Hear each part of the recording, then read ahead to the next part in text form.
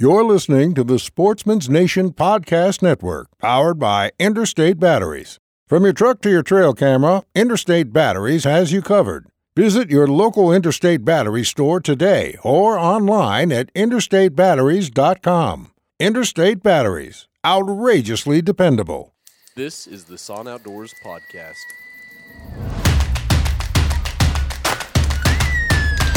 Dropped like a sack of taters. He's dead right there. He's dead right there. What is happening, everyone? Thanks for tuning in to another episode of the Son Outdoors Podcast. Man, we've been busy. We've been out setting trail cameras on weekends and throughout the week, on weeknights after work. I've lost like 7 pounds just through hiking. I started doing more cardio exercises at the gym too because, man, I was feeling it on the mountain, and ever since I started running at the gym, sometimes I'm even doing 2-a-days, just a little, pride boost there. Ever since I've been doing these cardio days at the gym, running on the treadmill, I've felt a huge difference on the mountain. In fact, this last weekend, I was able to go down to a limited entry unit in Utah here. One of my friends drew a limited entry archery bull elk tag, and I'm familiar with unit, so I accompanied him down there on the mountain. We hiked in and set some trail cameras first thing in the morning on a Saturday, and man, he has not been doing a whole lot of cardio, which, I mean, life is crazy for everyone, and so sometimes you can't dedicate a ton of time. He has family and kids, and the kids are heavily involved in sports and whatnot, so he's between work and sporting events for his kids, running them to practice and going to games and all that. He's swamped. So where we're hiking is around the elevation of 10,000 feet, and I'll tell you, it's straight up and down in some spots. There's a lot of deadfall, heavy brush and timber. You're weaving through, stepping over. It is not easy. And when we were hiking out, I was trying to take it easy, and he was struggling a little bit. In fact, he ended up throwing up on the hike out, and I was a little worried because I had a lot bigger hike planned for later in that afternoon. We went back to camp and refueled, had some peanut butter and jelly sandwiches about lunchtime after we ran and grabbed a buddy's camera from the previous year. And then we razored clear across the mountain about 20 miles and hiked into this other area. The hike in was the easy part. It was steep at the beginning, and then it's mostly just all downhill.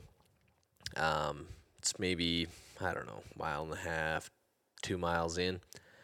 And then we set up one camera where I like to up on this little pass, and then I decided to drop down, and there's a spring that I discovered there a few years ago, and placed a camera on it. And he's like, "Man, I'm gonna have to pass on this spring camera.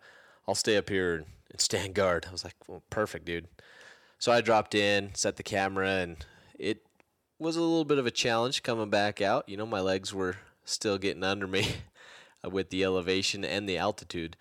The lowest point we were at on this hike was about 10,000 feet, and maybe just over slightly. But hiking back out, it's a gradual climb until the last, quarter mile, maybe half a mile, and it just goes straight up again. We gained about another 1,000 feet in elevation, and we just had to pace it off 80 to 100 steps at a time, take a 2-minute breather, and just keep going. I have this weird gear, that I find, and I can get into a groove, and I have to stop and take my breathers, but I can usually get into this groove and just keep grinding it out until I reach the finish line, until I get back to the truck or what have you. But he struggled a little bit, and it was a big wake-up call for him, and I think it gave him some motivation to be ready for this fall. Archery season here in Utah starts in a few short weeks, really. I think we can count weeks now. It's almost July here, and that hunt starts the middle of August, so a month and a half, 6 weeks-ish. I haven't counted it off, but anyway, so that's what we've been up to, working, living, trying to get ready for the hunts. On today's episode of the podcast, we sat down with Sydney Smith. If you guys do not know who Sydney Smith is, look him up on Facebook or Instagram. He posts under the handle on Instagram, Tri, T-R-I, I believe, _no feet. Sid is a double amputee due to a medical condition he had.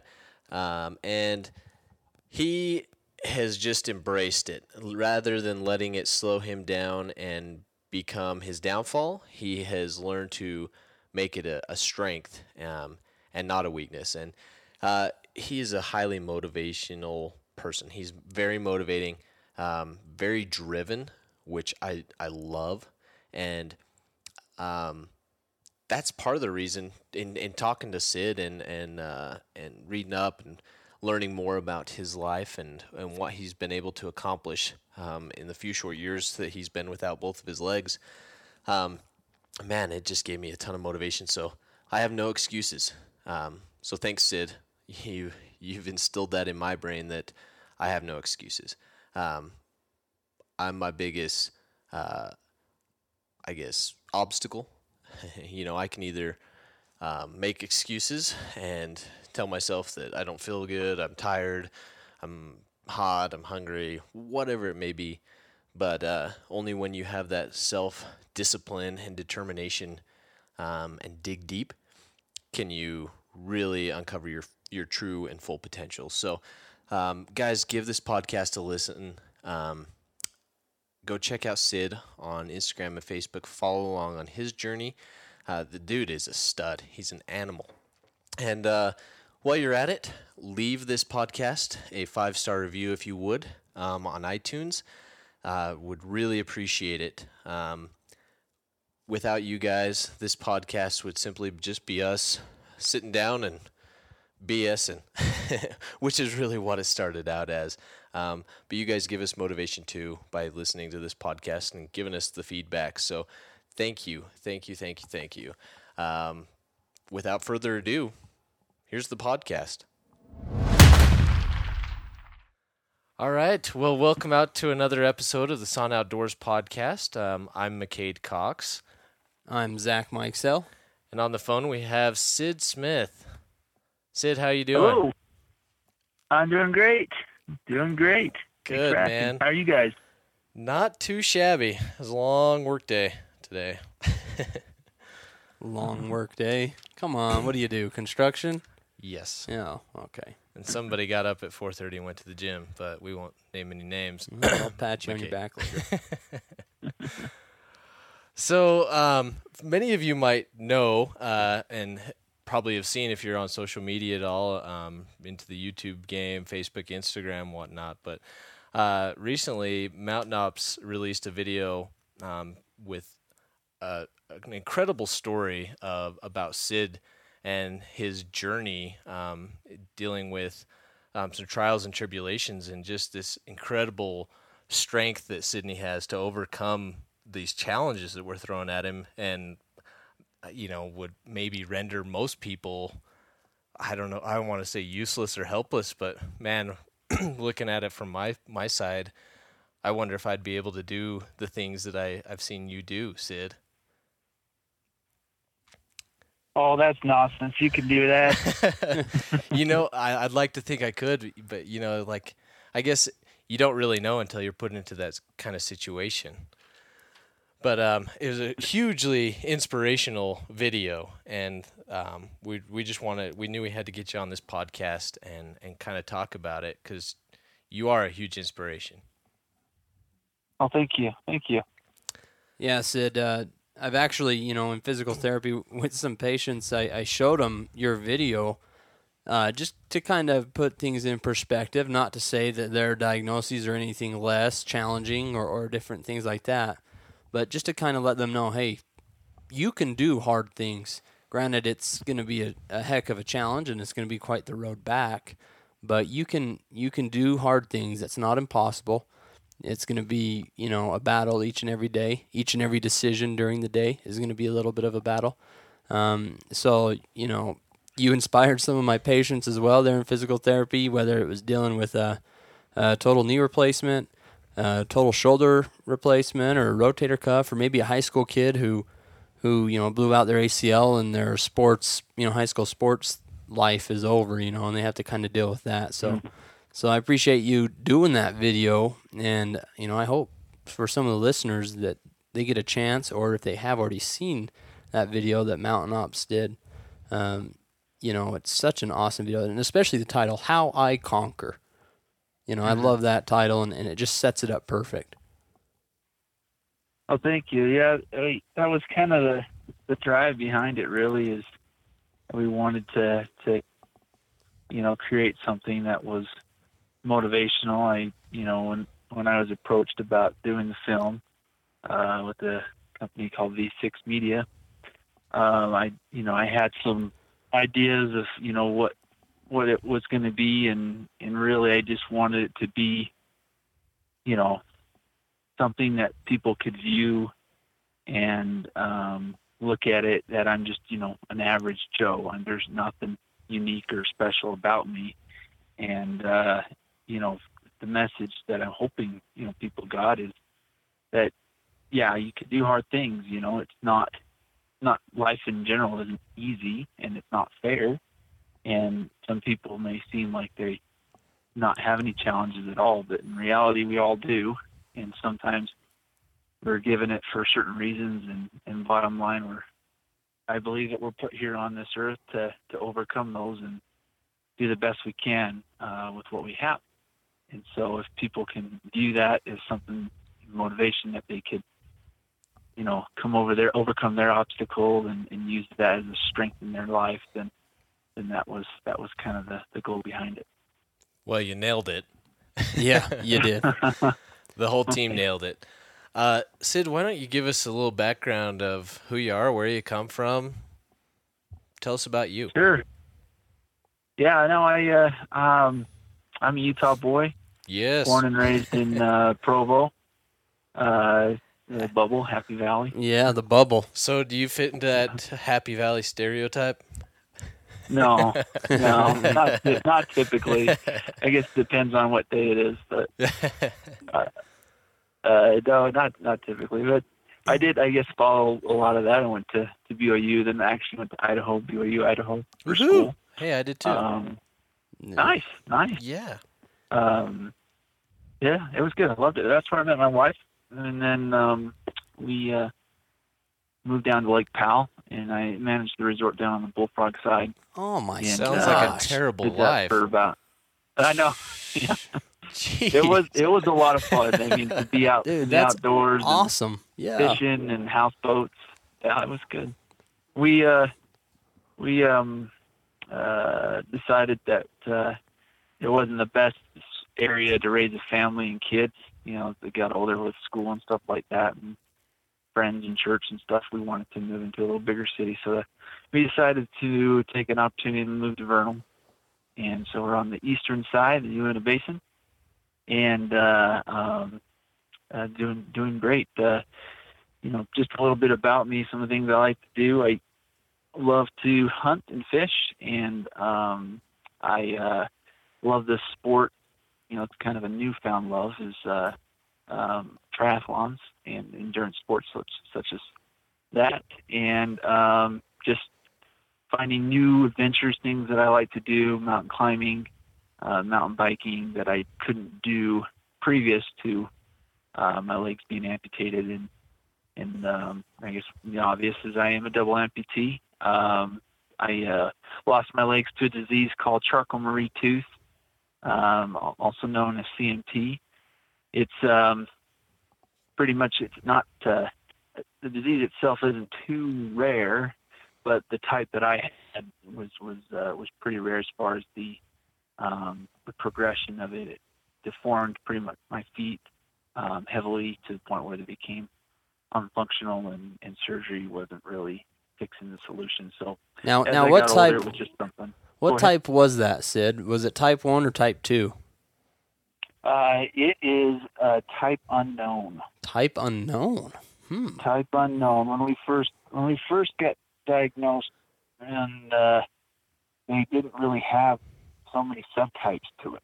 Mm-hmm. And this type, they assumed was type 1, and then just all these other types came about. And so when they did more blood tests, they came up with a type that they didn't fall into either one of the categories. Okay. And some of it is probably because it's not so prominent in other areas of my body. It's just mostly in my feet. So they you categorized it, and it's unknown. So you've I kind of brushed up on the disease in the last few days, and talks about having numbness working up into your hands and kind of your lower arms. You didn't experience any of that. It's just all been in your lower extremities. Yeah, I didn't get much of it. I mean, my hand strength isn't super strong, but like compared to how weak my feet were, and compared to how weak my hands were, it was completely different. Like you wouldn't know. Okay. And so that it was just completely. Usually, people that I've met with the disease have both of some type, and but, my feet were just pretty much withering away. Okay. So you mentioned in the video that you were 12 years old when you found out what you had? Yep. 12 is when we were pretty obvious that there was something wrong with my parents, especially. So that's when we went to a foot specialist. Did you, at 12 years old, though, when you found out the diagnosis, did you fully understand and comprehend, like, the severity, the magnitude of what you had? No, not at all. I mean, I knew I had some things that were different about me, but I chose to more ignore them at that age, like it was, something that would go away, and that it's not something real. And because it was so minor, that I just kind of pushed through it. And as I got older, I still, even in high school, I tried to push through it. I stopped wearing shorts because my legs were like chicken legs, and so I tried to hide it. And then it didn't really become real to me until I matured and understood kind of what the future could bring if it got worse. And so, at a young kid, I tried to ignore it just because it felt like it was the easier way to deal with it. Well, yeah, and at 12 years old, that's quite a load to get, quite the news. Yeah. When I first started following you, I found you through social media. I think Zach Griffith had shouted you out several times and reposted some of your pictures and stuff. So I investigated your Instagram account, and also known as stalking. Stalking. Investigated. I don't think they call it that anymore. I don't think they call it that Excuse anymore. me, miss. I was only investigating your front door and your bedroom light on. They call it following now. Oh, There's a big blue button you push. Goodness. But I saw some videos that you posted, I think right before you went in for your amputation, and I was just like kind of taken away with the deformities in your feet, and I was like, holy cow. Like, obviously I knew that you were a double amputee at this point, so I was going back and seeing some of this footage, and I was just like, holy cow, like that would be like a super hard decision. And that, talking in that video that Mountain Ops did, and you mentioned you walked through cold grass right before the amputation. I was like, oh my gosh, like small and simple things that we take for granted, and it's like, how would that be to have to make that decision? Like, that's the last time you're ever gonna have that feeling. I mean, It is. it's cold grass. I don't know what it is. It's an amazing feeling, and for some reason that just stood out to me. And they, in my nightgown and everything, I just like, hey, before, in the waiting room, and they shave all the hair off the parts that they're going to amputate, and before they gave me the medicine to knock me out, I'm like, all right, hold on, let's just go down the hall, and there's a little, walking area, and I just want to walk on the grass just for a second. And that was, they were cool with it. They I don't know if they deal with that all the time, but I just, for some reason, I knew it was the last time, and I had to feel it. So. Wow. That there, puts things in perspective as far as it's just people don't know, what you have in life until it's gone, right? Or it's in jeopardy. Mm-hmm. So. Yeah. So explain to us. Oh, go ahead. Well, I was just saying, to add on, you definitely, things like this, or anybody that's been in a scenario like this, you appreciate more of the things you have in life. So whether it be, life itself, or body parts, or people, relationships. So. Yeah. So, like, that had to be a very scary time. Like, I can't even imagine. I'm assuming here, but like, how did you conquer that fear of the unknown? Yeah, fear was definitely. I mean, I'm not perfect by any means. It got a hold of me pretty good. Like a lot of, just exactly of the unknown, and that there was a lot of factors that I felt pressured on in life, such as being a father and having a job and the expenses of a medical.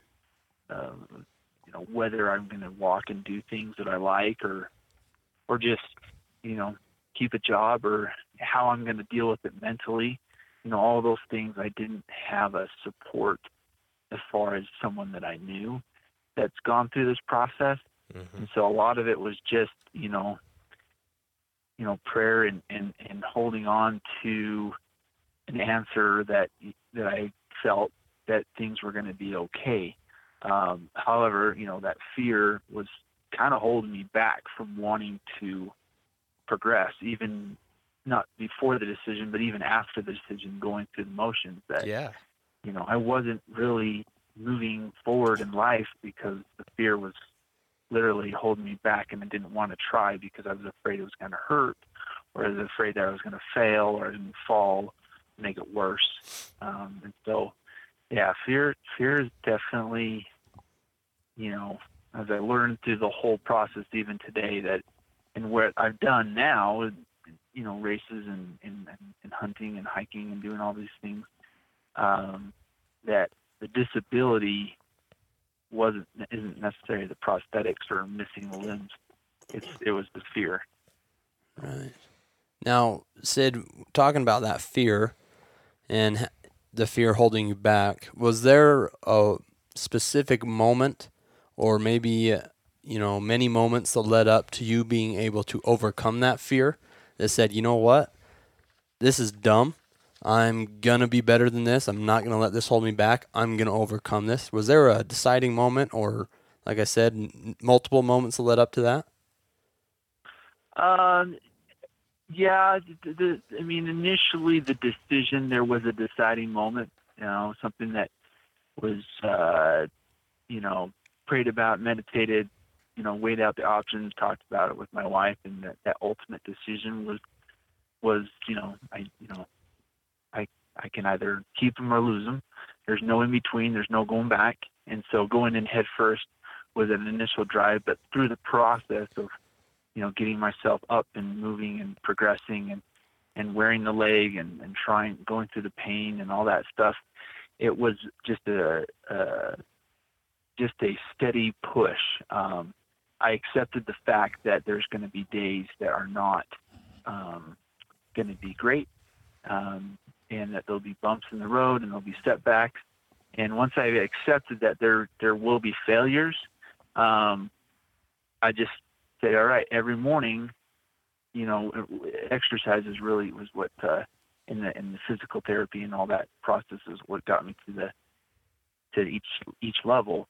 I just told myself every morning, this is my new lifestyle. I'm going to change, the way I eat, the way I do things. I'm going to use physical fitness as a staple in my life. And, seeing other amputees running was motivation that, hey, maybe this is something I could do. Making the personal goal in the hospital that I was going to do the Ironman. It's an endurance sport, and just as an endurance sport, so you just have to start somewhere. And so I think to that push through that fear, bottom line was just a steady, one or two steps forward and maybe a couple steps back, or one step back, and the next day just a little bit further, a little bit further, and a little bit further. That's awesome. So you kind of like took it a day at a time. Yeah, really. And it's like they say, how do you eat an elephant? You just take one bite at a time. Problems always seem, so overwhelming, especially, something of that magnitude, losing your legs. And yeah, you have to tackle it just a piece at a time, or it can consume you in fear and, the unknown. What if, like you said, what if I fail? What if, I can't keep a job? What if, wow. Mm-hmm. Incredible. Yeah. It's I think not even trying is a bigger failure than trying and failing, just because, you never know how far you can go unless you get yourself up to the plate. Yeah. So tell us a little bit more about your amputations. Where did the amputations occur? They occurred in Provo, and it was my doctor that I dealt with, and they did one at a time first, and then the first one had some problems. They had got some infections a little down the road, and so we made the decision to do them both. The doctor wanted to go in and amputate a little higher on one foot, and we just decided at that point we were done with surgeries and that whole process, so we did them both at the same time. I feel like that's a decision I would have made too. Holy cow.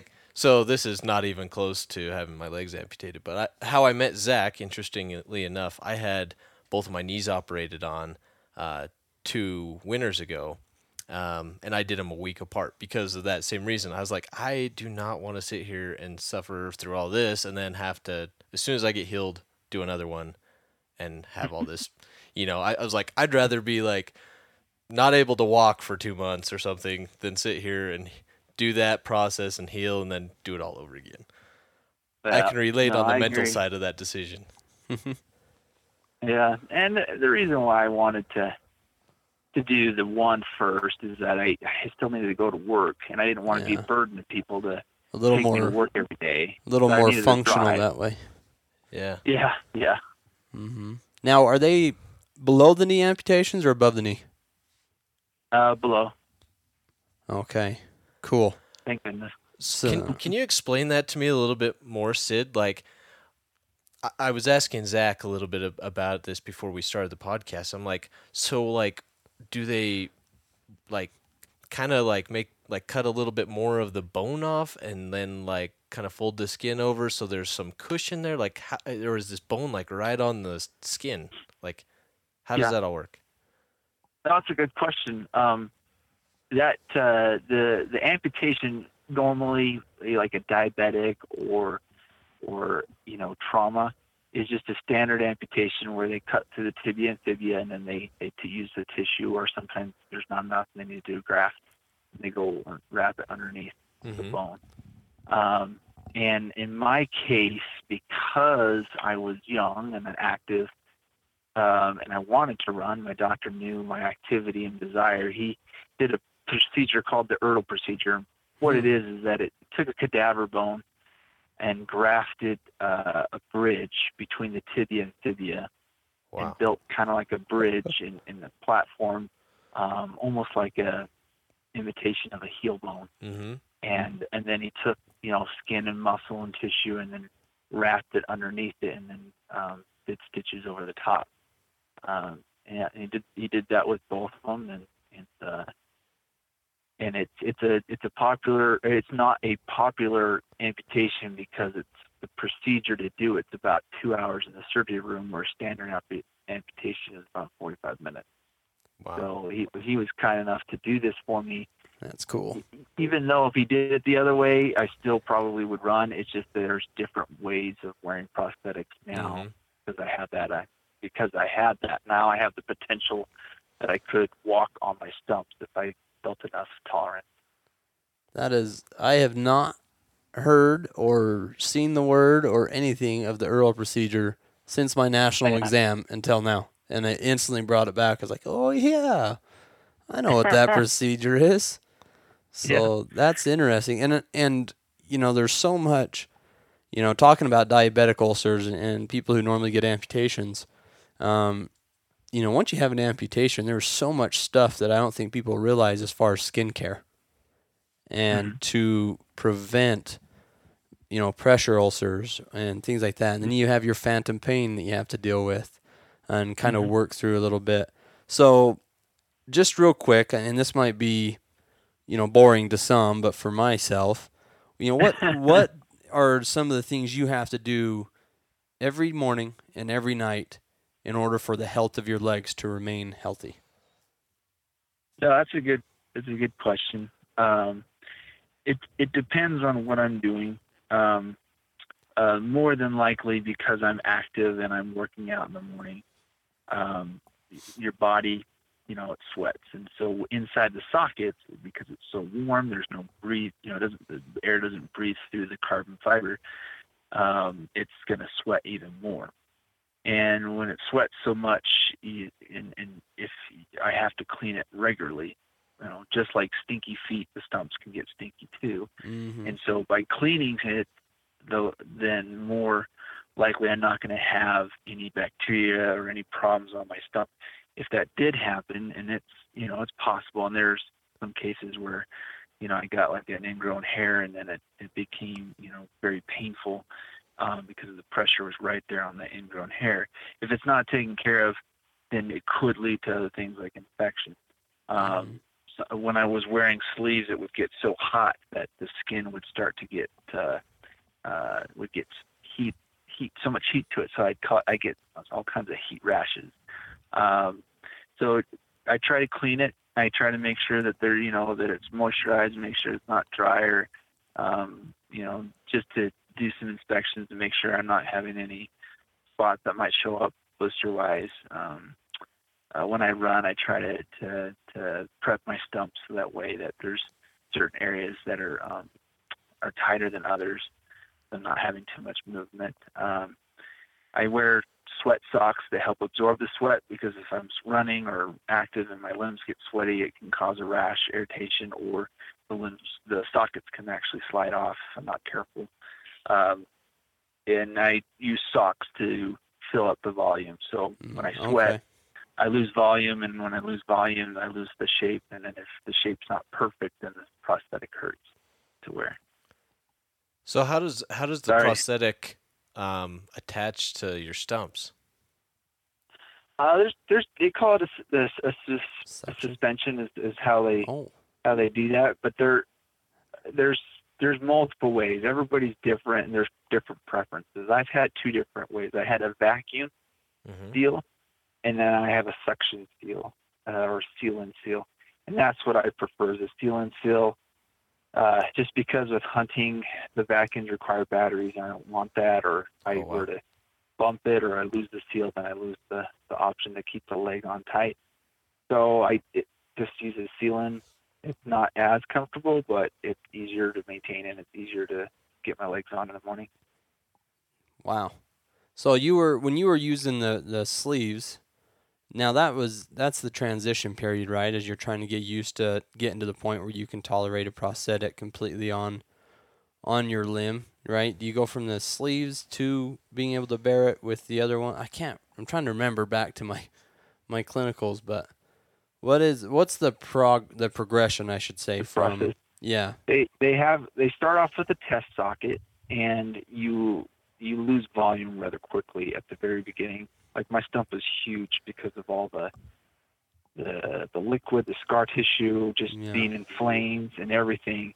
Yeah, they have And to just they the have to more I shape wear it, it, the I more think. it's shrunk. And so I kept wearing more socks and more socks. And then pretty soon, if you have so many socks in your socket, it's going to cause problems to your limb because it's not a tight fit.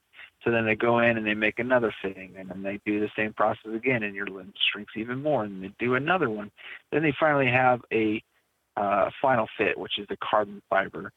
And at that point, it's a tight fit, and then usually a suspension is determined, whether it be a pin lock, like it locks into a pin and it holds on to your leg through a liner, and then or there's just a sleeve that just attaches to my thigh, and then there's a seal-in or a vacuum that just kind of holds it all together.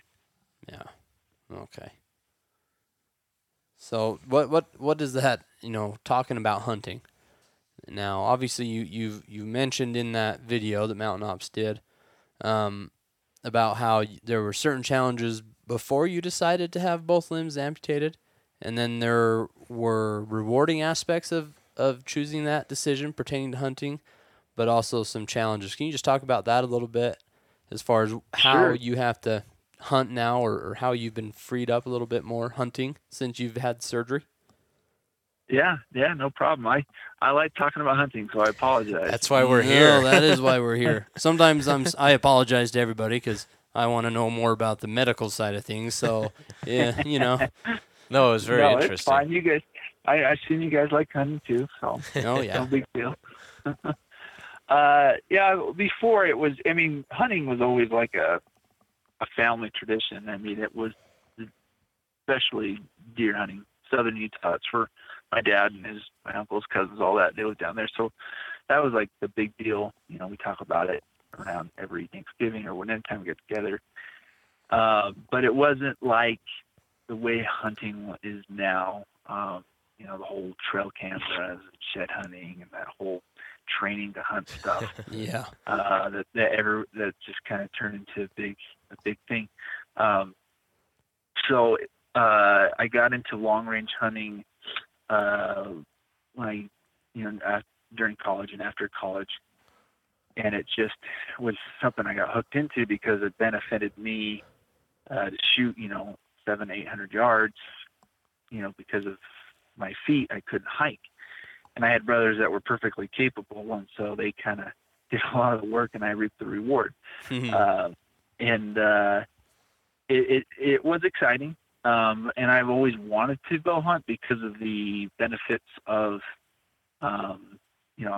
just being away from people and seeing more game and the mental aspect of it. And I tried it. It wasn't. I had a hard time just physically getting out there, and so I kept falling back to long range hunting and so forth. And it wasn't until actually I lost my legs and that I picked up the bow again. Well, I never really dropped it, but to take it serious that I am now, and I've been able to get in the mountains more, hike better, go longer with less pain, and get to places I've always thought, oh crap, I'd love to go over that next ridge or the next ridge, but I'll try, and I end up going maybe halfway down the hill. I'm like, yeah, that's good enough. Where now I have no problem going that far, and I like to push other people to go with me and test their limits too. So, especially with bow hunting, that's been, a push because there's a lot of things I've gained from my surgery and my experience about challenges and the mental concentration to focus on a goal. And it's benefited me, especially in archery or in hunting in general, that I could keep that mental strength into hunting. And so it's just kind of been a huge passion. Now triathlon is something that I have certain goals and passions in that, and I like to do it, but once fall hits, I back off and or late summer, I back off and focus heavily on hunting. So. Man, just the trying to go over the next ridge statement, I mean, obviously that has a different meaning to you than to people who've always had full function of their feet and lower extremities that can go. And obviously there's tons of people out there that have never had that opportunity. And me and McCade talk about it all the time. We'll go on our hikes or we'll pack water in, and you get up to a high spot and you're like, I wonder how many people have really seen what we're seeing right now or have stepped foot where we've been. And, in the physical therapy world, I had a certain patient last year. He was an older, old cowboy, kind of rough around the edges, but, he just spoke his mind, told you how it is. And he's like, you know what? He said, there's a lot of people on this earth that are blessed with a full functioning body, but they decide to destroy it. They decide to drink until they're too drunk to walk. They decide to eat until they're too fat to walk. And he says, and they will never, ever, ever get their butts up on the mountain and see some of the vistas that only a handful of us get to see. And most of the time, the reason is because of lack of mental fortitude or the lack of discipline in the kitchen, different kinds of things. And, lifestyle choices. Yeah, lifestyle choices. When they have full control of that. And then to talk with you, Sid, about how now, yours was something out of your control, but how you've taken a negative thing and how it's actually opened up a few more doors, and how you have that desire and that, discipline to say, hey, I'm going to get there, and I want to, push other people to get there. That's awesome for you to say that. Oh, well, thank you. No, it's definitely been, this life. I guess it's safe to say this was a life-changing experience for me. But it worked out in the positive, and I could have chose for it to not very easily. But ultimately, it's, I feel happy on my decision, and I would choose it 100 times, and then the experiences that I learned from it, I definitely wouldn't give it back. Like I wouldn't, given an opportunity to pick a different life, I wouldn't. But yeah, losing my legs was actually a bonus. And I, it does bother me when I hear people, even friends, that say I can't do what you're doing, or they always question why I do things. Like why do you have to go run, a marathon? Why do you have to go? You really have people that say that to you? Oh yeah, Question you? They think that something happened in the surgery where I kind of gone a little crazy, but it's hard to explain. I mean, I get it, because it's like, who wants to get up at 4 a.m. and go run at 10 degrees, 10 degrees outside? But I don't know how to explain it other than, if you guys were automatically given a pair of wings, yeah, you probably want to fly all day long, and that's just how it is for me. All I want to do is run and hike and hunt and bike, because I couldn't do it before. Yeah, I can't believe there's people who can't make that connection. Be like, well, what do you mean? And it's like, well, holy cow, I can't believe that. That's just insane to me. Well, it's so easy for the human mind to just be like, to quit, right? Like you hear about the Navy SEALs and how they talk about how we only use, 40% of our brain's capacity. Like it limits us in everything that we do. And if you can tap into that extra 60%, like you'll blow yourself away at what you're capable of. And it's like, I mean, you've totally tapped into that 60%. And, I mean, there's so many things that are hard, and then you end up pushing through and grinding, and then like you're so happy you did it. Like with me, it's been hiking for me. Like, I remember going out hiking as a Boy Scout, and I had asthma, and it was like, that made it not fun, but it was like, it was hard. Like, it's hot, you're sweating, you're going up this really steep mountain, you're slipping, there's nothing really enjoyable, I don't think, about hiking up a mountain.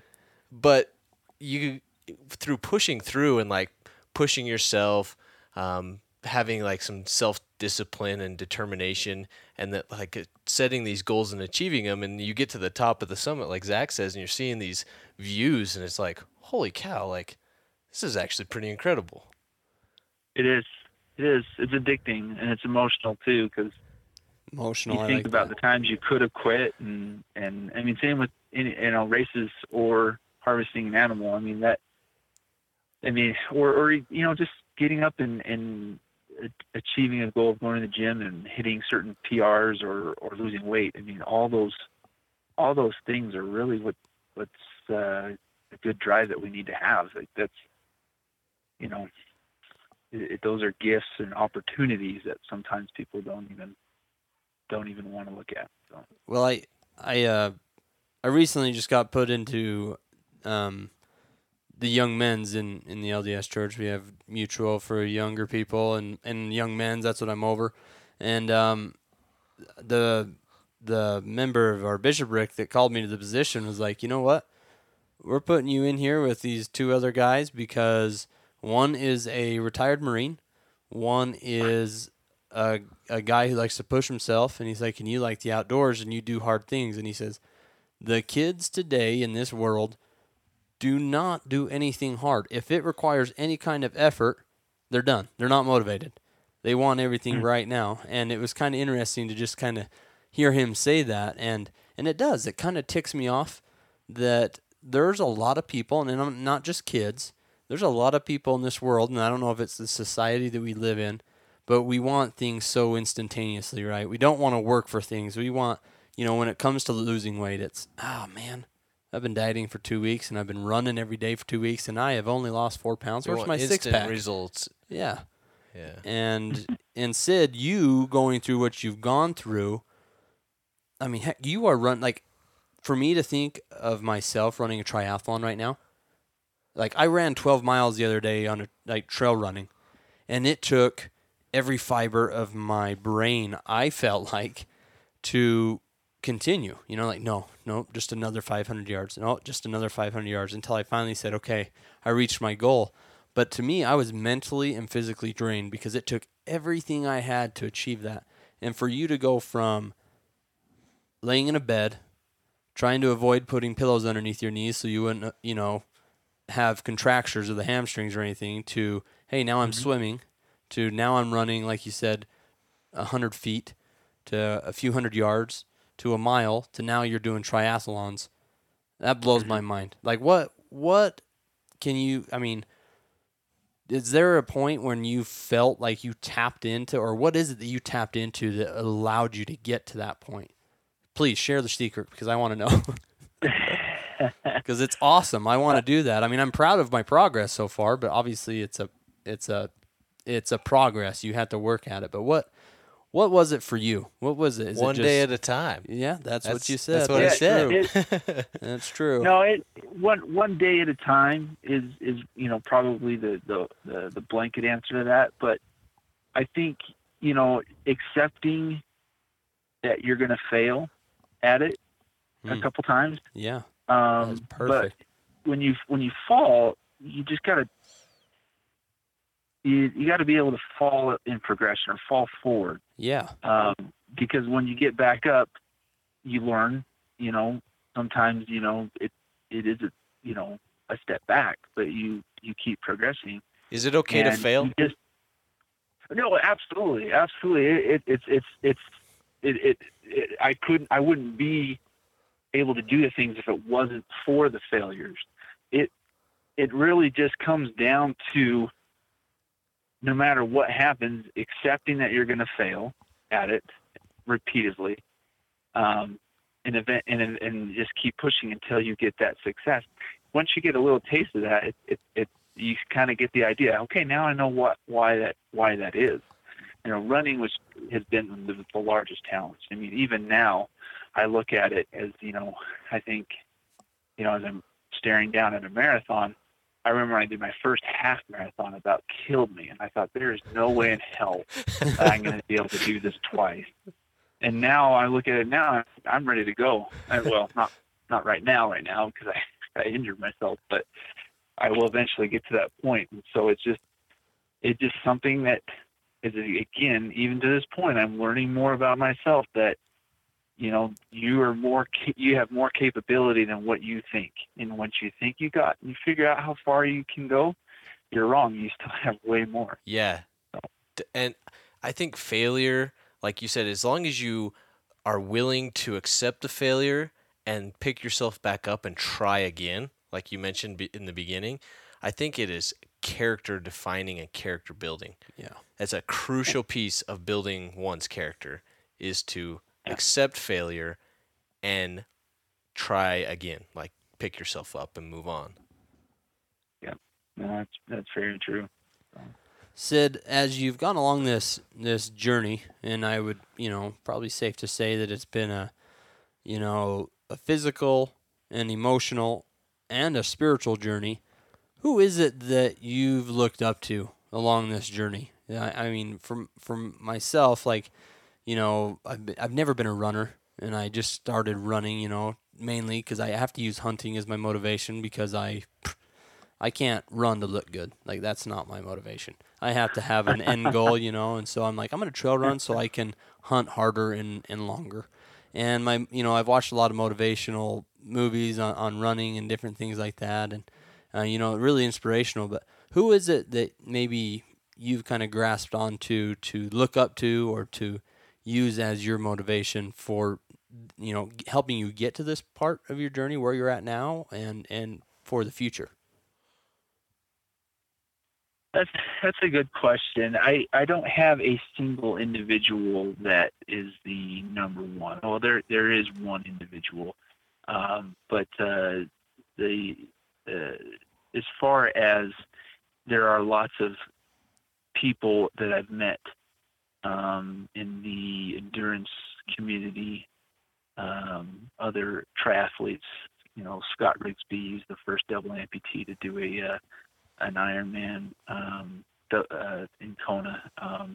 There's Daryl Farrell. He's a double amputee that's done the Boston Marathon. There's other amputees that have reached that point.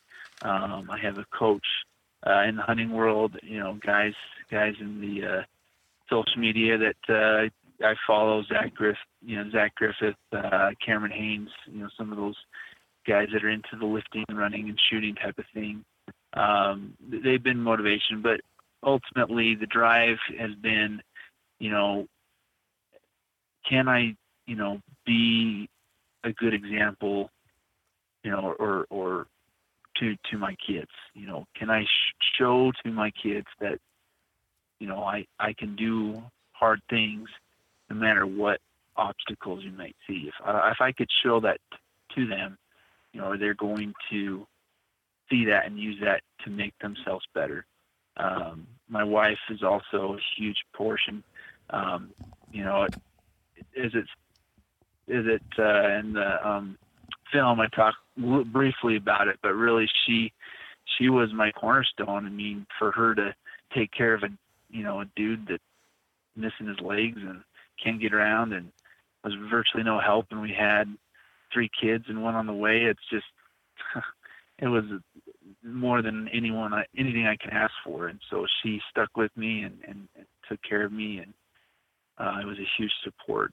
And then, ultimately the number one drive is, I look at Jesus Christ being that, my belief is that he suffered through everything that we've gone through, and he knows everything that we've dealt with physically, emotionally, mentally, and he understands it. And to know have someone that you can have the capability of being close to, know what you're going through is very motivating, and it's a huge bonus. Yeah, for sure. That's awesome. Amen. Yeah, for sure.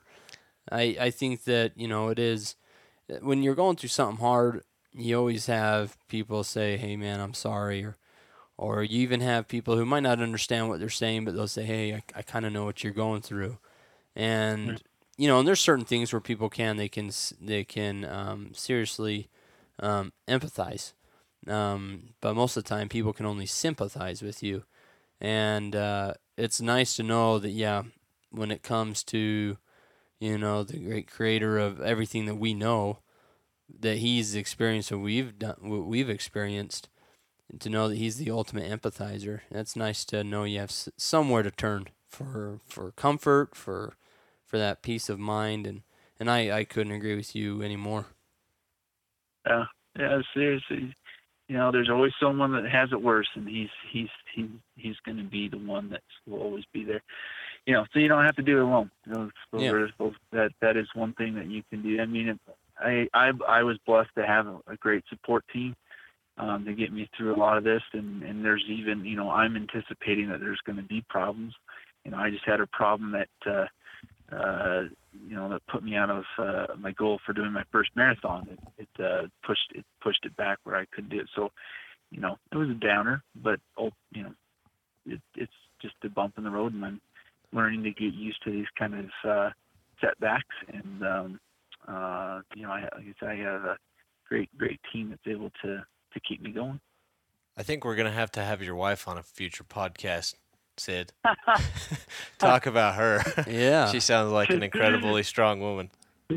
Good luck. She'll probably tell you all my darkest secrets. She's like, oh, you think he's amazing. He's lazy. He barks.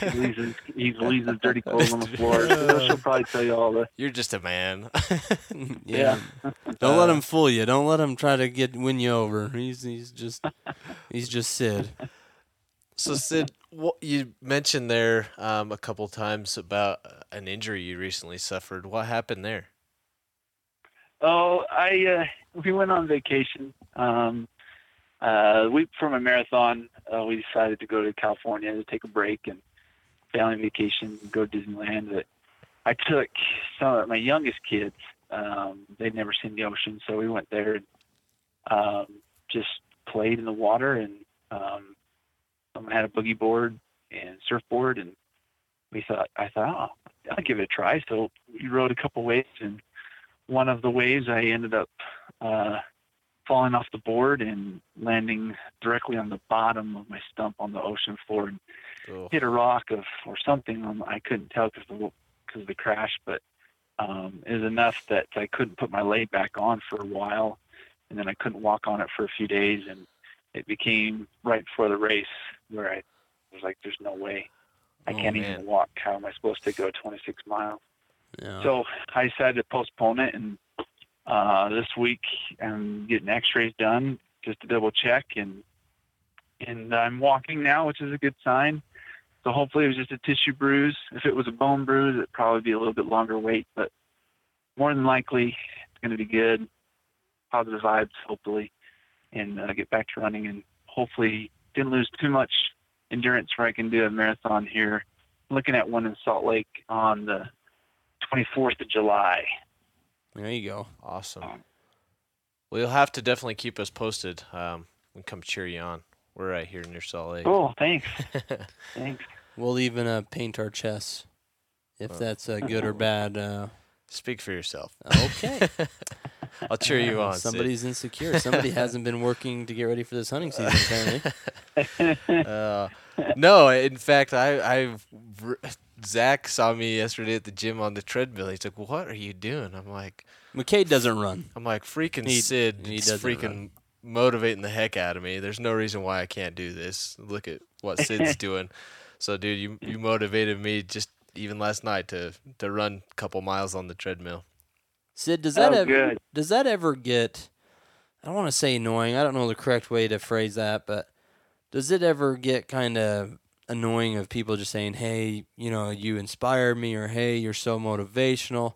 Like, do you ever get to a point where you still, I'm not sure, do you still get to a point where you're like, you have those moments of, why did this happen to me? Dang it, poor me. Like, yeah, cool, I'm glad I'm inspiring you, but I'm feeling kind of bad right now, kind of thing. Do you ever have those moments? And if so, how do you get yourself out of that funk? Yeah, that's a great question. Those moments are they do happen. As far as, getting frustrated. I don't as much look at life like I did at one point in my darkest time. The why, woe is me, why is this happening as much? But when I was struggling, motivation was something. I think a lot of us do the same thing. Is we try to look for something that will get us out of this rut, and we'll grab onto anything. And there's times that I would latch on to others that were inspiring to me, and I was grateful for that. I was grateful to talk to people that have gone through hard things, and I've talked to people that have gone through things that are harder than that I've gone through. So when I hear people say, "Oh, you inspired me," that doesn't bother me. It doesn't get old, because I remember what it was like when I was needing motivation, and the fact that when I hear that and I'm helping other people, it actually boosts my confidence to keep pushing. My wife tells me, you're going to feel like you're pressured to do all these amazing things to inspire other people. You need to be careful. And I agree with her to a point, but really, inspiration ultimately needs to be a positive thing, and positivity can be infectious when you surround other people that have that same mindset. You just build each other. I mean, there's lots of people even now that that are a huge inspiration to me that I keep in my tabs and prayers, and so it's kind of a team effort. Cool. Well said. Yeah. Wow.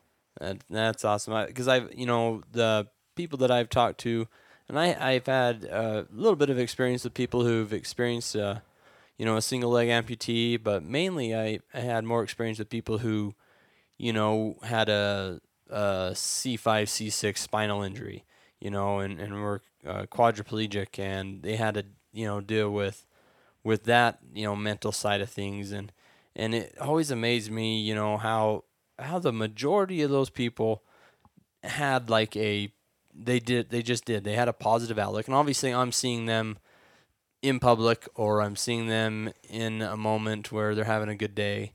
But sometimes in the hospital, I'd catch them on a bad day. I'm like, hey, sorry, we got to do this passive range of motion in order to keep things loose or whatever. But for the most part, they had a positive outlook, and I've always thought, I'm like, you know what, that old adage, that old saying of God won't give you anything you can't handle, kind of thing. I'm like, man, like when I would meet these people and these individuals, I'm like, you know what, like this person, not to say like I'm glad this happened to you, but it's like you have the mental strength to withstand this. And obviously you do. You, like you said, you were there where you have those darkest of times. But I not to get too religious, but I think God knows obviously those individuals that, hey, if this were to happen, they'd be all right, as long as they rely on their faith and they have a good support system. I don't know where I was going with that, but I said a lot there. No, I agree. That's you just those type of people still. I mean, I think it's okay to let yourself have a bad day from time to time. Mm-hmm. It's the ones that I've met a few that will take that bad day and then they'll turn that into a bad week, a bad month, and then pretty much they're so used to that it'll become a bad life. And there's some days that have bad days, and I'll be honest, you're human, I'm not right? perfect. But I just got to focus on the next day, and it's a fresh start, and I can ultimately it's my choice how my story is played out, like how my book is written in life, and I am the author of how those things are going, and a lot of it, I can choose whether that I can be angry and make bad decisions and turn to alcohol or something on those lines of an escape, or I could turn my life and to make it a positive experience and enjoy the moments that I have left on this earth. I think you said it very well. We all have a choice, and it all comes down to like our attitude, right?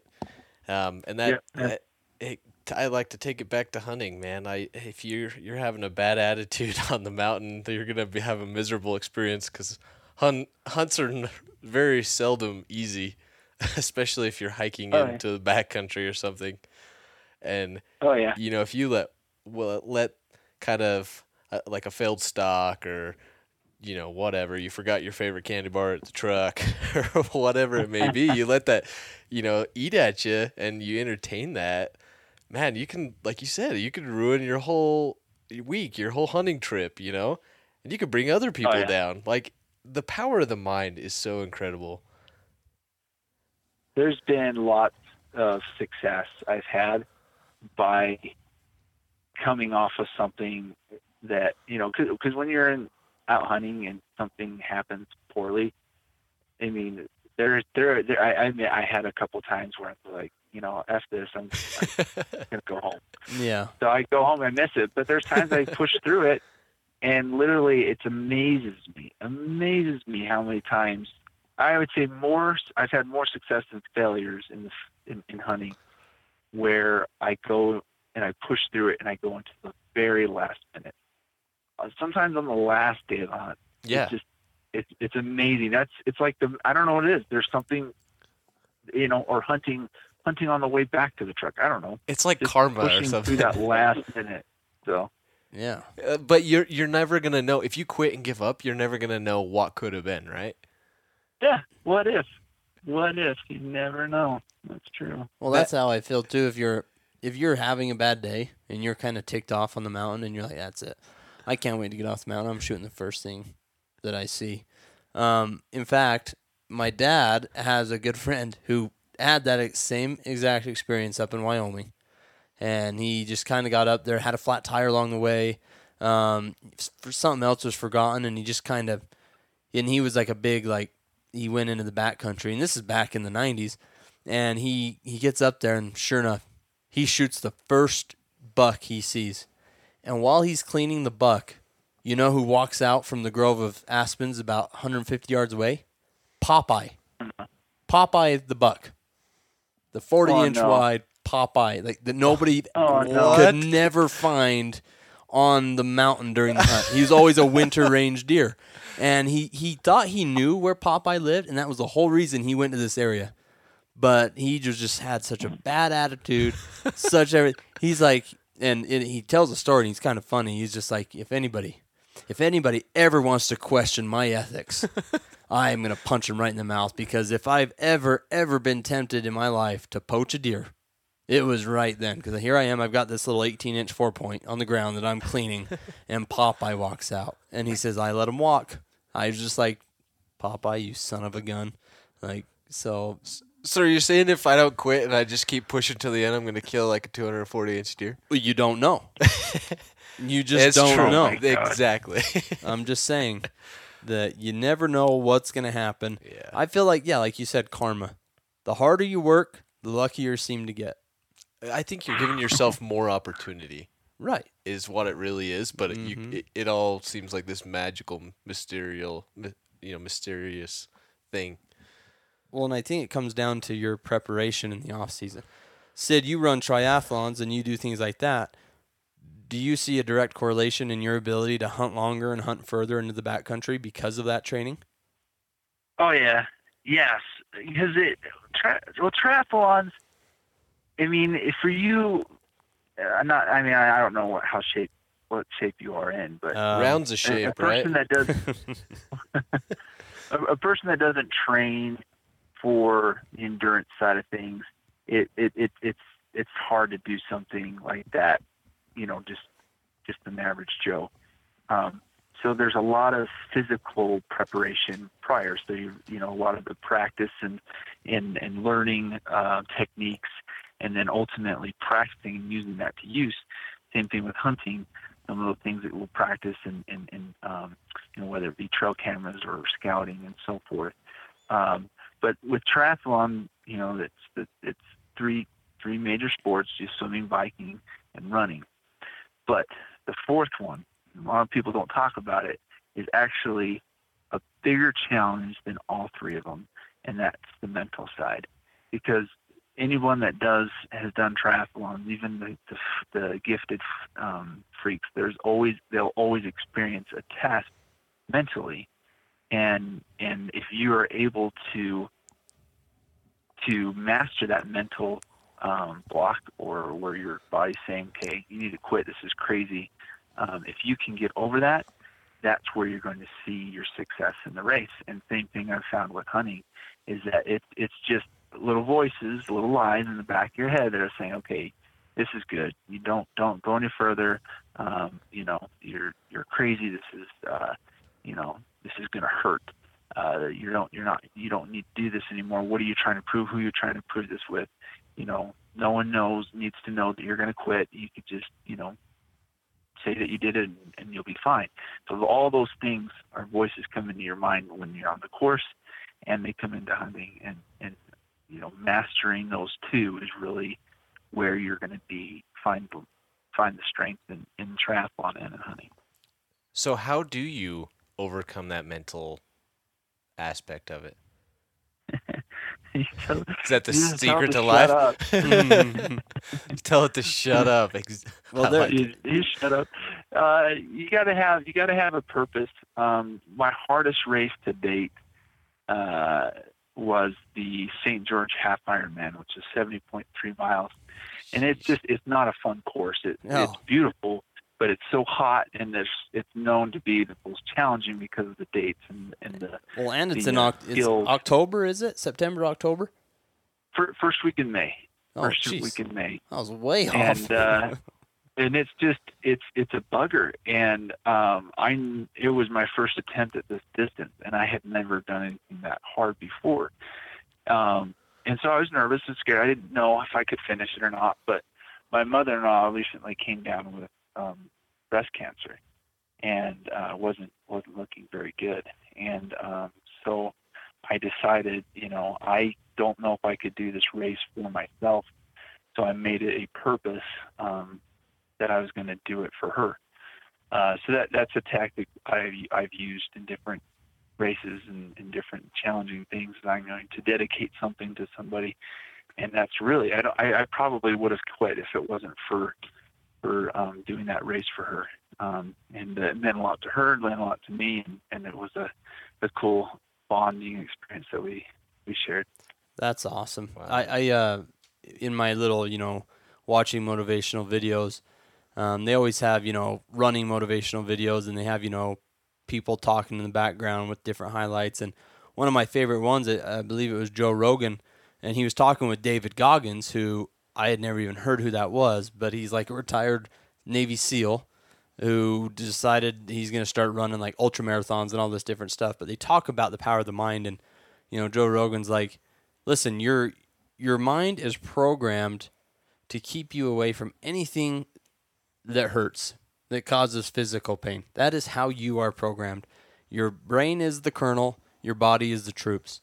And he just talks about, you just have to, your brain, you have to say, nope, this is my goal, and I'm not stopping till I get it. And he talked about how once you tell your brain what you're gonna do, it's like, okay, then let's do it. I'm going to do whatever I got to do. I'm going to recruit whatever muscle fibers I have to recruit to get to that goal.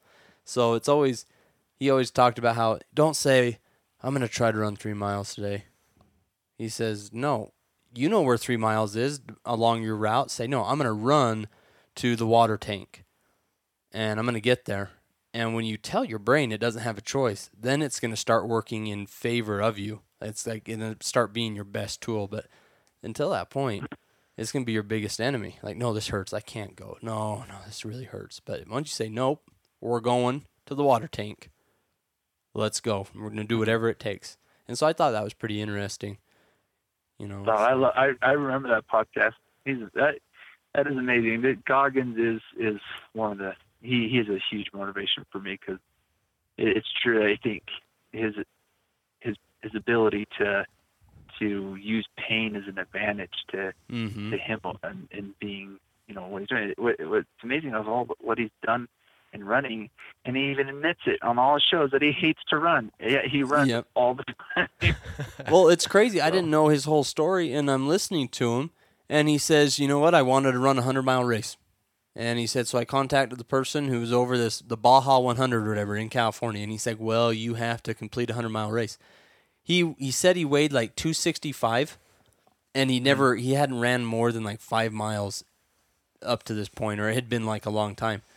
So he found out that there was a race, a 100-mile race, in 2 weeks from that point. And he ran 100 miles, and he had to do it in 24 hours, I think. And he talks about how tore up he was. You know, he completed mile 20. He talks about it like it was easy. Mile 20 came and went, mile 40, and it was like a mile-long course. And, you know, he'd finish a mile, and he'd have his, like, coach there or whoever it was. I think he said it was, like, his brother-in-law. I can't even remember who it was, but he just talks about how he hit mile 70. And he said, I'm cramped up. I can't go. I can barely walk. And I still have 30 more miles to go. And then he talks about how he just dug deep. And then he finished the course, 100 miles, in 18 and a half hours. He still had 6 hours to spare. Wow. But he just said, I'm finishing it, you know, and I couldn't believe it. I was like, that's like me, and I weigh 160 pounds, right? And I feel pretty good about myself saying I'm going to go run 100 miles, and I am terrified of that thought. And here he was like 260 plus, and he did it. I think my facts are accurate, but I can't. But I mean, it was something crazy. I remember that part. Yeah, he talked about how he has blood run down his legs. Yeah. And everything. I was like, oh my gosh. Yeah. It's just so. He's not human. So crazy. So, but yeah, you know, he's just a perfect example of putting that, you know, that saying, you know, you're only using 40% of your brain. If you could tap into another 5%, how much more you could do, you know? Oh yeah. No, that's very true. Very true. Sid, had a couple questions for you back on the hunting game. I watched a video of you, an elk hunt you were able to do. Talk about incredible, huh? I listened to some of your other podcasts, and you talked about how you're mostly a mule deer guy growing up and whatnot, and then you got to go hunt elk. Tell us what that was like a little bit. Like, you can just tell us briefly. You don't have to go into all the details, but... Oh yeah, no problem. I grew up mostly mule deer, and when we hunted elk, we always went to the same place where we hunted mule deer, and it ended up being Spike. So like, I don't know if you know where Mount Dutton is. Yeah. But that's where we would hunt elk, and it was Spike, and it was not as fun as hunting a bigger bull. But when I moved up here to the Uintas, and it's an open bull unit, I was able to notice that, you know, some pretty good opportunities for elk. Oh yeah. I spent a lot of time scouting, and mostly I had a mule deer tag, and during the archery did a lot of scouting, and came across some nice elk. And I at that time had to put a pause on my hunt during the archery season to go to Tennessee, where I got a pair of new legs. And so I went out there, got a pair of new running legs, new walking legs, new hiking legs. And I came back, and I had a friend that said, hey, you know, the rut's on, you know, let's go check out a few spots. And so we hit a few areas, and seen a few, and couldn't close the distance, and went to one spot where we knew that there was, you know, some sign, and that there's the possibility of a bull that could be coming in from another unit into that unit. And we just let out a bugle, and he didn't respond. And so I tried to bugle that I've been practicing with Phelps Games calls, and all of a sudden he just fired right back. And so we thought, sweet. So we closed the distance, and I was struggling just to hike through the sage and the rocks and the trees and downfall, and because I just got these new legs, so I had to stop all the time and take them off and adjust them. And I was like, my buddies were like, come on, let's go. I'm like, hold on, I just got these freaking legs. They still have that new leg smell to them. Just give me a break for a second. You wouldn't So, understand. But they were just videoing and laughing, and I'd fall and they'd laugh, and they were just cool guys. And they're good buddies of mine, and they had loads of patience, and it just was wasn't planned to be filmed, but we just happy to bring a little camera with us, and we closed the distance, and Cal called, and something I learned from a podcast episode on the Rich Outdoors with Corey Jacobson was a tactic that we used. And as soon as he responded back, we interrupted him, and his bugle attitude just changed where it became more aggressive, and it went from responding to the bugle was loud, and you could just hear it coming in closer within moments. And so we set up right then and there and leaned up against a tree, and I could just see him through the cedars, just bugling, and I was just nervous, trying to pee my pants, and I may have peed my pants just a little bit, Right. but not too much. And my buddy, he had a decoy to the side, and he was cow calling, and my friend had other friend had the camera, and then he was spraying urine because the wind started to swirl a little bit, so he's spraying urine. And that bull was just kind of circling around, and I could see him, his antlers above the tree line. I'm like, oh my gosh, this is bigger than a spike. They're intimidating, huh? Oh yeah, it was pretty cool, but at the same time, I just I know buck fever. I'm pretty sure the diagnosis for buck fever is very similar to bull fever, and I just focused on that as soon as he, I already decided I'm going to kill this bull if he ever presented opportunity, and I saw his feet underneath the cedar line, and his hooves, and I'm like, okay, he's coming in fast, and he was ducking through trees and coming around and bugling, and then we're sitting still, and he exposed himself, and I did not. I'd done this before with a mule deer where I looked at the rack and just kind of, like a pretty blonde, you just kind of stare at her for a second, like, oh my gosh, don't stare, and and I did that with a deer, and I missed an opportunity where I just was like, oh my gosh, it's beautiful, and so I didn't even look at the horn. I knew he had them, but I didn't want to count points, see if he had anything extra, or do a quick score on them. But being this is an open bull unit, any bull in the open bull unit is a trophy in my mind. But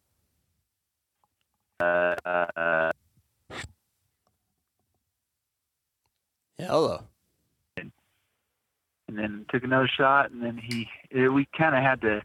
We showed that video to the public in Vernal on the local TV station, so we had to edit some of the graphic side. But I just threw 3 rounds in his vitals, and he expired right there on camera. It was kind of a cool experience. Yeah, that was an incredible Huge video, amount man. of adrenaline. Yeah, for sure. So was that your first experience of harvesting an elk? It was my first experience harvesting an elk that wasn't a bull, spike a or big cow. bull. Yeah. Yeah. So, if you had to choose one or the other to hunt the rest of your life, deer or elk? Oh, that's not fair. I know, but if you had to. I'll tell you what. Like, if it was just me, I love the mind game and the preparation and the scouting and watching them from a distance and knowing their routine, and just to go in and making the stock on a mule deer. And if it was just me solo hunting the experience, I would pick mule deer.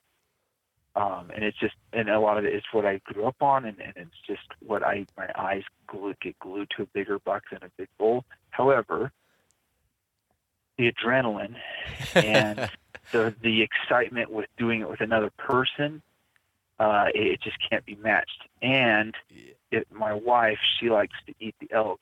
The kids like to eat the elk, get more meat out of it. So probably I would have to say elk, just for the sake that everyone will be happy that way. Always thinking about others. Yeah. So, same question. What if you were limited to either a bow or a rifle? What would you choose and why? I would say, man, see, I haven't killed a big bull with a bow. I I highly would say- recommend it. Yeah, I would say I don't know. I guess it's a hard one. This is a I tough would question. say it because of the solitude that you get out of bow hunting.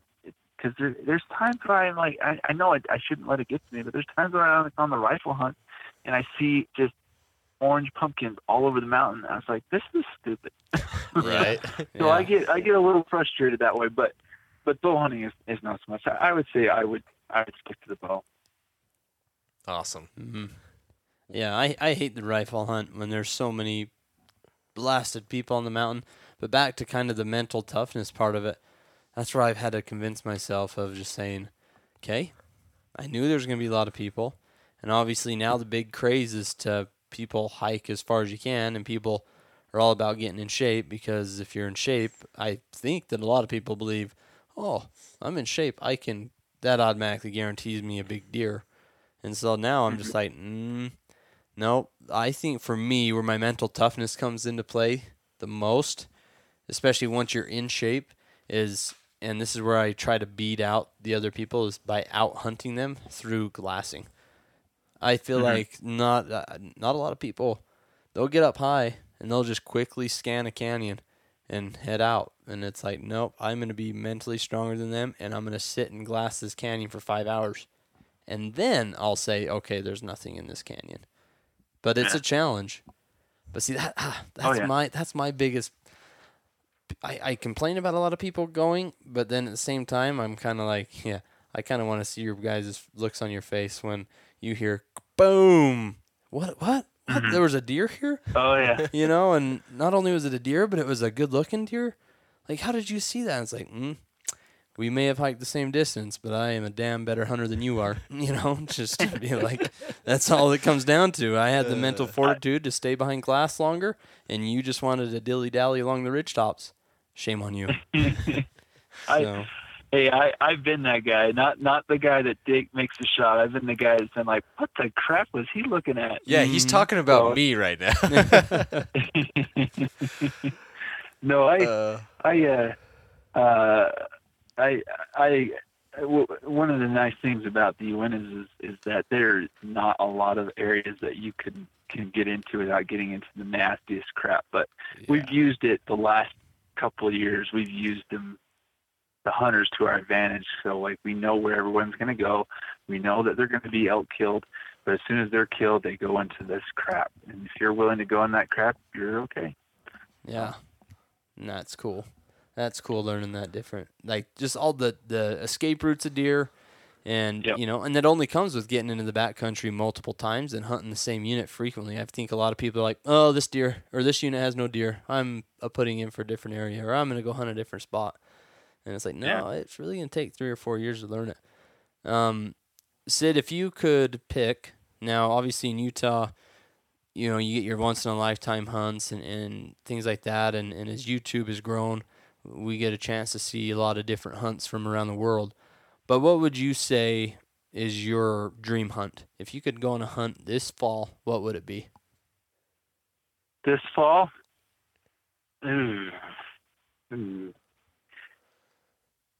Okay, so that's tough. New Zealand has always been awesome just because of like the tar. Oh, golly. That's a tough one because I like everything. Mm-hmm. That's how I am too. But I did turn down an Alaska hunt with a friend this year because my dad, he had 21 points on the boulder, and we assumed that we were going to draw that tag, but we didn't take in consideration that there was a bunch of people that were going to transfer over to that unit. And talking to a guide, that's what happened. So that was probably it. But honestly, if we're dealing with a hypothetical, right?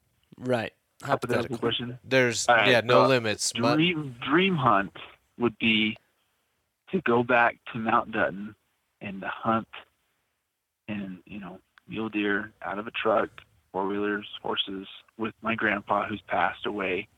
And back then they killed a doe and we used it for camp meat. And just that experience that got me into hunting to begin with, at 8, 9 years old, I would say that experience I miss because a lot of my uncles and my dad's getting older and my grandpa's passed away. I would say that would be my dream hunt, just to have those experiences again. I can honestly say I've never had somebody give such an awesome answer before pertaining to that question. Because that's what it's about. That's I pretty cool. feel like, like, oh man, I wish I could go this place to hunt. I wish I could go this place to hunt. But when it boils down, I don't know if those places would be the same because you don't have your big family camp. You don't have those closest to you. Yeah. And so, in fact, I'm going to bring it up again, McCade. When I had the sportsman's tag in the state of Utah to hunt mule deer, everybody's like, hey, are you going to go with a guide? You should go with, Doyle Moss hit me up and a few other outfitters. And it all boiled down to, well, okay, if I were to use you as a guide, who do I get to bring? And they're like, one other person. And I'm like, and that's it. Like that, sorry, that's not hunting to me. And that really was the deciding factor, was I wanted to experience the whole thing with my close family and friends with me, and I think that's what it is. It's easy to say, I would go to Alaska. My dream hunt, a Dall sheep hunt seems awesome to me. But if I were to do that, to think, well, my dad probably wouldn't be with me, or, just some different people wouldn't be there, and it just wouldn't be the same. So your answer was awesome. I never would have thought about that. So thank you for that. Oh, no problem. Thank you. yeah, that's awesome. I was not expecting that. I was like, moose in Alaska. Yeah. Like that's my dream hunt. Awesome. Well, Sid, we don't want to take any more of your time, but we do really appreciate the time that you've spent with us tonight. I know you're a busy man. You have a lot of goals and ambitions and a family that require your attention. So thanks again for sitting down and talking with us tonight. Oh, no problem, guys. I appreciate it. I'm glad it worked out. That we were able to find the time, finally, and Definitely. get going. I appreciate it. Definitely. Hey, so you're planning on doing the race in Salt Lake City, the 24th of July. Are you gonna do Are you gonna shoot tack at all this year? Yes. Yeah. I guess this X-ray coming up Thursday will kind of determine how my Determine a lot. summer is going to go. But yeah, I'm planning on. I have to go to a youth conference. I'm doing some motivational speaking out in Manti the week of TAC, but I can get away and I'll be able to shoot on Friday and maybe Saturday too. Awesome. But yeah, I love that snowbird. Heck yes. Cool. Well, we're gonna be up there. Hopefully, we can meet up with you then. Sweet. Yeah, that'd be awesome. Yeah, that'd be good. You guys can see me lose a bunch of arrows. Yeah. Well, this is my first year archery hunting, so I see don't know who if you'll loses lose more more. than me. Yeah, we'll see what happens. Time to stock up. Sorry, who said that? Who's first time archery hunting? Mine, Zach's. Yeah, first time archery hunt. Well, last year is the 4th of July around this time of year. Me and McCade were shooting my bow, and the string came apart when I was full draw, and it whipped the heck out of my front arm, and it kind of gave me a little PTSD, kind of like, oh my gosh, no. I don't know if I'm gonna be able to draw back again. And then 2 weeks later, I went down to Lake Powell to go boating, and I ended up dislocating my shoulder. So then my arm was so my arm was in a sling for a little while, so I couldn't even pull back on my restrung bow. And so last year was kind of a wash, and this year's my 3rd year of dedicated hunter, and so I'm gonna give it hell. He's doing good. He's been Good. shooting like every day. So Yeah, so we'll see what Good. happens. I'm excited. Yeah, Keith, it's my third year did Kid Hunter too. So Awesome. what? Oh well, we'll talk after. Oh no, Sometimes no. I don't want to know where you hunt, but Well, just close to home. That's all I'll say. close to home. Same here for me, close to home. Awesome. Well, cool. I look forward to meeting you, Sid, and I appreciate getting to know you more on this podcast, and can't wait to just kind of follow you along and see the multiple, I don't know what would you say, races that you do or experiences that you have in post. What, you want me to tell them about my Instagram? no, I was gonna ask Sid. Can you tell us how people listening can find you, more about you on social Oh, yeah, media? that makes more sense. Zach just barely got an Instagram, by the way. He Yes. has a flip phone. Sid, so I this have a is- flip phone, man, and they're just a lot tougher, and I'm not a very careful person, so I don't like to pay for new phones all the time. So I yeah, was gonna say, they're start. I heard you guys got running water out there, so that's good. yeah, Dude, so this is hilarious. Sliced bread too. It's awesome. Side note, like this winter, Zach locked the keys in his truck, and the old man, like I'm not kidding you, like a 70-year-old guy came to unlock his truck for him. He had a smartphone, and Zach is sitting here with his flip phone. I was like, "There's something wrong with this picture here." Nope, I was perfectly comfortable in my own skin. Thank you very much. So You do you, yeah. man. Yeah. Well, I'm getting close. I just don't want to become addicted to it and be like these teenagers that don't know how to function without it. That's my biggest fear. It's it. I got to be careful. Social media can suck you in. I refuse to do Snapchat just because. Yeah. Yeah, I've heard that's a thing. I'm like, oh, I can't even keep up with Facebook or Instagram. It's like it's too much. Right. Um, So, you're on Instagram though. Yeah, I would say. I mean, you can find me on Facebook. I don't really go on it, or if you want to know what I'm doing, I don't share as much on there. I don't know. I don't spend as much time, but Instagram, I'm at Try No Feet, and Try spelled TRI_no feet. That is awesome. So. Try no feet. I love it. There's like a little play on words too, kind of. Oh yeah. Why don't you try no feet, huh? Yeah. Mhm. I That's how like I it. took it when Cool. I first heard it. Yeah. And do you have a YouTube channel yourself, Sid? No, lately everyone's asking me to do that, and I'm like, I don't know how. I'm not very good on the camera. I don't know what to say.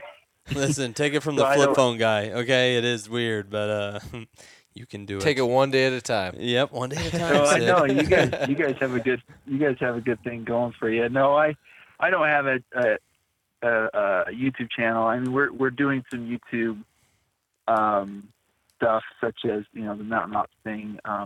We're working on the documentary for the marathon, and then one other one that we are planning is a Kings Peak climb with my dad and my son. No way. And we just got a lot of investors in it, and so it's going to be pretty cool. Another similar, not like the Mountain Ops story. We're not going to do a duplicate, but it's going to be a motivational piece. Yeah. Dude, So that's we're in the awesome. process of that, looking for Kings Peak. sponsors or people that want to use product placement for that. So we're looking to do that this summer. And That's on. awesome. Do you want to pack Zach's flip phone up there? yeah, Listen, Just teasing. I know we're all about shaving ounces, but it just actually fits in my pocket. These smartphones I can't even put it in my pair of Wranglers. I can't even do throw hay with it. There's no way because it's just too big. Girly phones. I have to go buy an $80 OtterBox just to make it tougher. oh my gosh. I'm telling you, don't get me started on this, Sid. Yeah, we better stop while we're ahead. Well, thanks again, Sid. Yeah, no problem. I appreciate it, Kate, Zach. You guys are okay guys. I appreciate it. Well, thank you, and have yourself a good night. Okay, you as well. Thank you.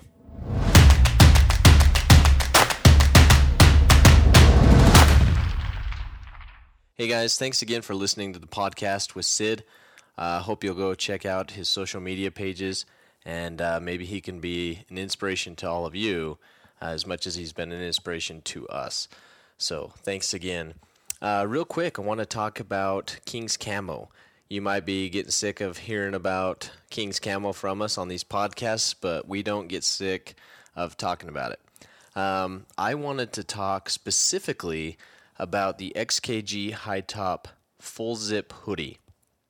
Figured we'd give you a little breakdown in all of these forthcoming episodes on specific pieces from the XKG line. So the High Top Full Zip Hoodie is one of my favorite pieces because it's lightweight and gives you, it kind of takes the chill off. It's not going to keep you warm in freezing cold temperatures if you're just sitting there on a windy ridge or something, but it's good for if you're hiking a little bit, just have that slight breeze hanging around, glassing in some just cool weather. It has odor control technology. It's highly breathable, has the sleeve thumb holes for when you're layering up, has the attached hood, extended length in the back so it's not pulling up when you're sitting down and moving around. It has flat lock stitched seams. You can get that in the Desert Shadow, Mountain Shadow, and the new Realtree Edge pattern that Kings has partnered up with Realtree on. And I tell you what, I got this piece last year, and it honestly has become one of my just favorite pieces. It's always either on my body or in my pack because it is so lightweight and breathable. It is very quick drying. I've worn it, riding out to a trailhead, and then I started hiking with it on with my pack, and it got all sweaty, of course. So I just would, when I stopped to take a breather, took it off, strapped it to the outside of my pack, and continued on. And by the time I got to the top of the ridge and took my pack off, 5 minutes of being up there on a windy ridge, after I'd been sweating up the hill, I was getting a little chilly. So I pulled that off, and I was like, man, this might be a little wet. Threw it on. Nope. It was pretty much dry and took the little bite off. So go check this out. It's a great price. $89.99 on the King's website. If you use the code SON at checkout, that'll save you 15% off of that hoodie. So go check it out. Guys, really appreciate you again listening to the podcast, supporting us on social media, including our struggling YouTube channel right now. We haven't been putting much content on there because life's been getting crazy, but make sure you use our code on kingscamo.com. It helps this podcast out, and we'll talk to you guys next time. Thanks for listening.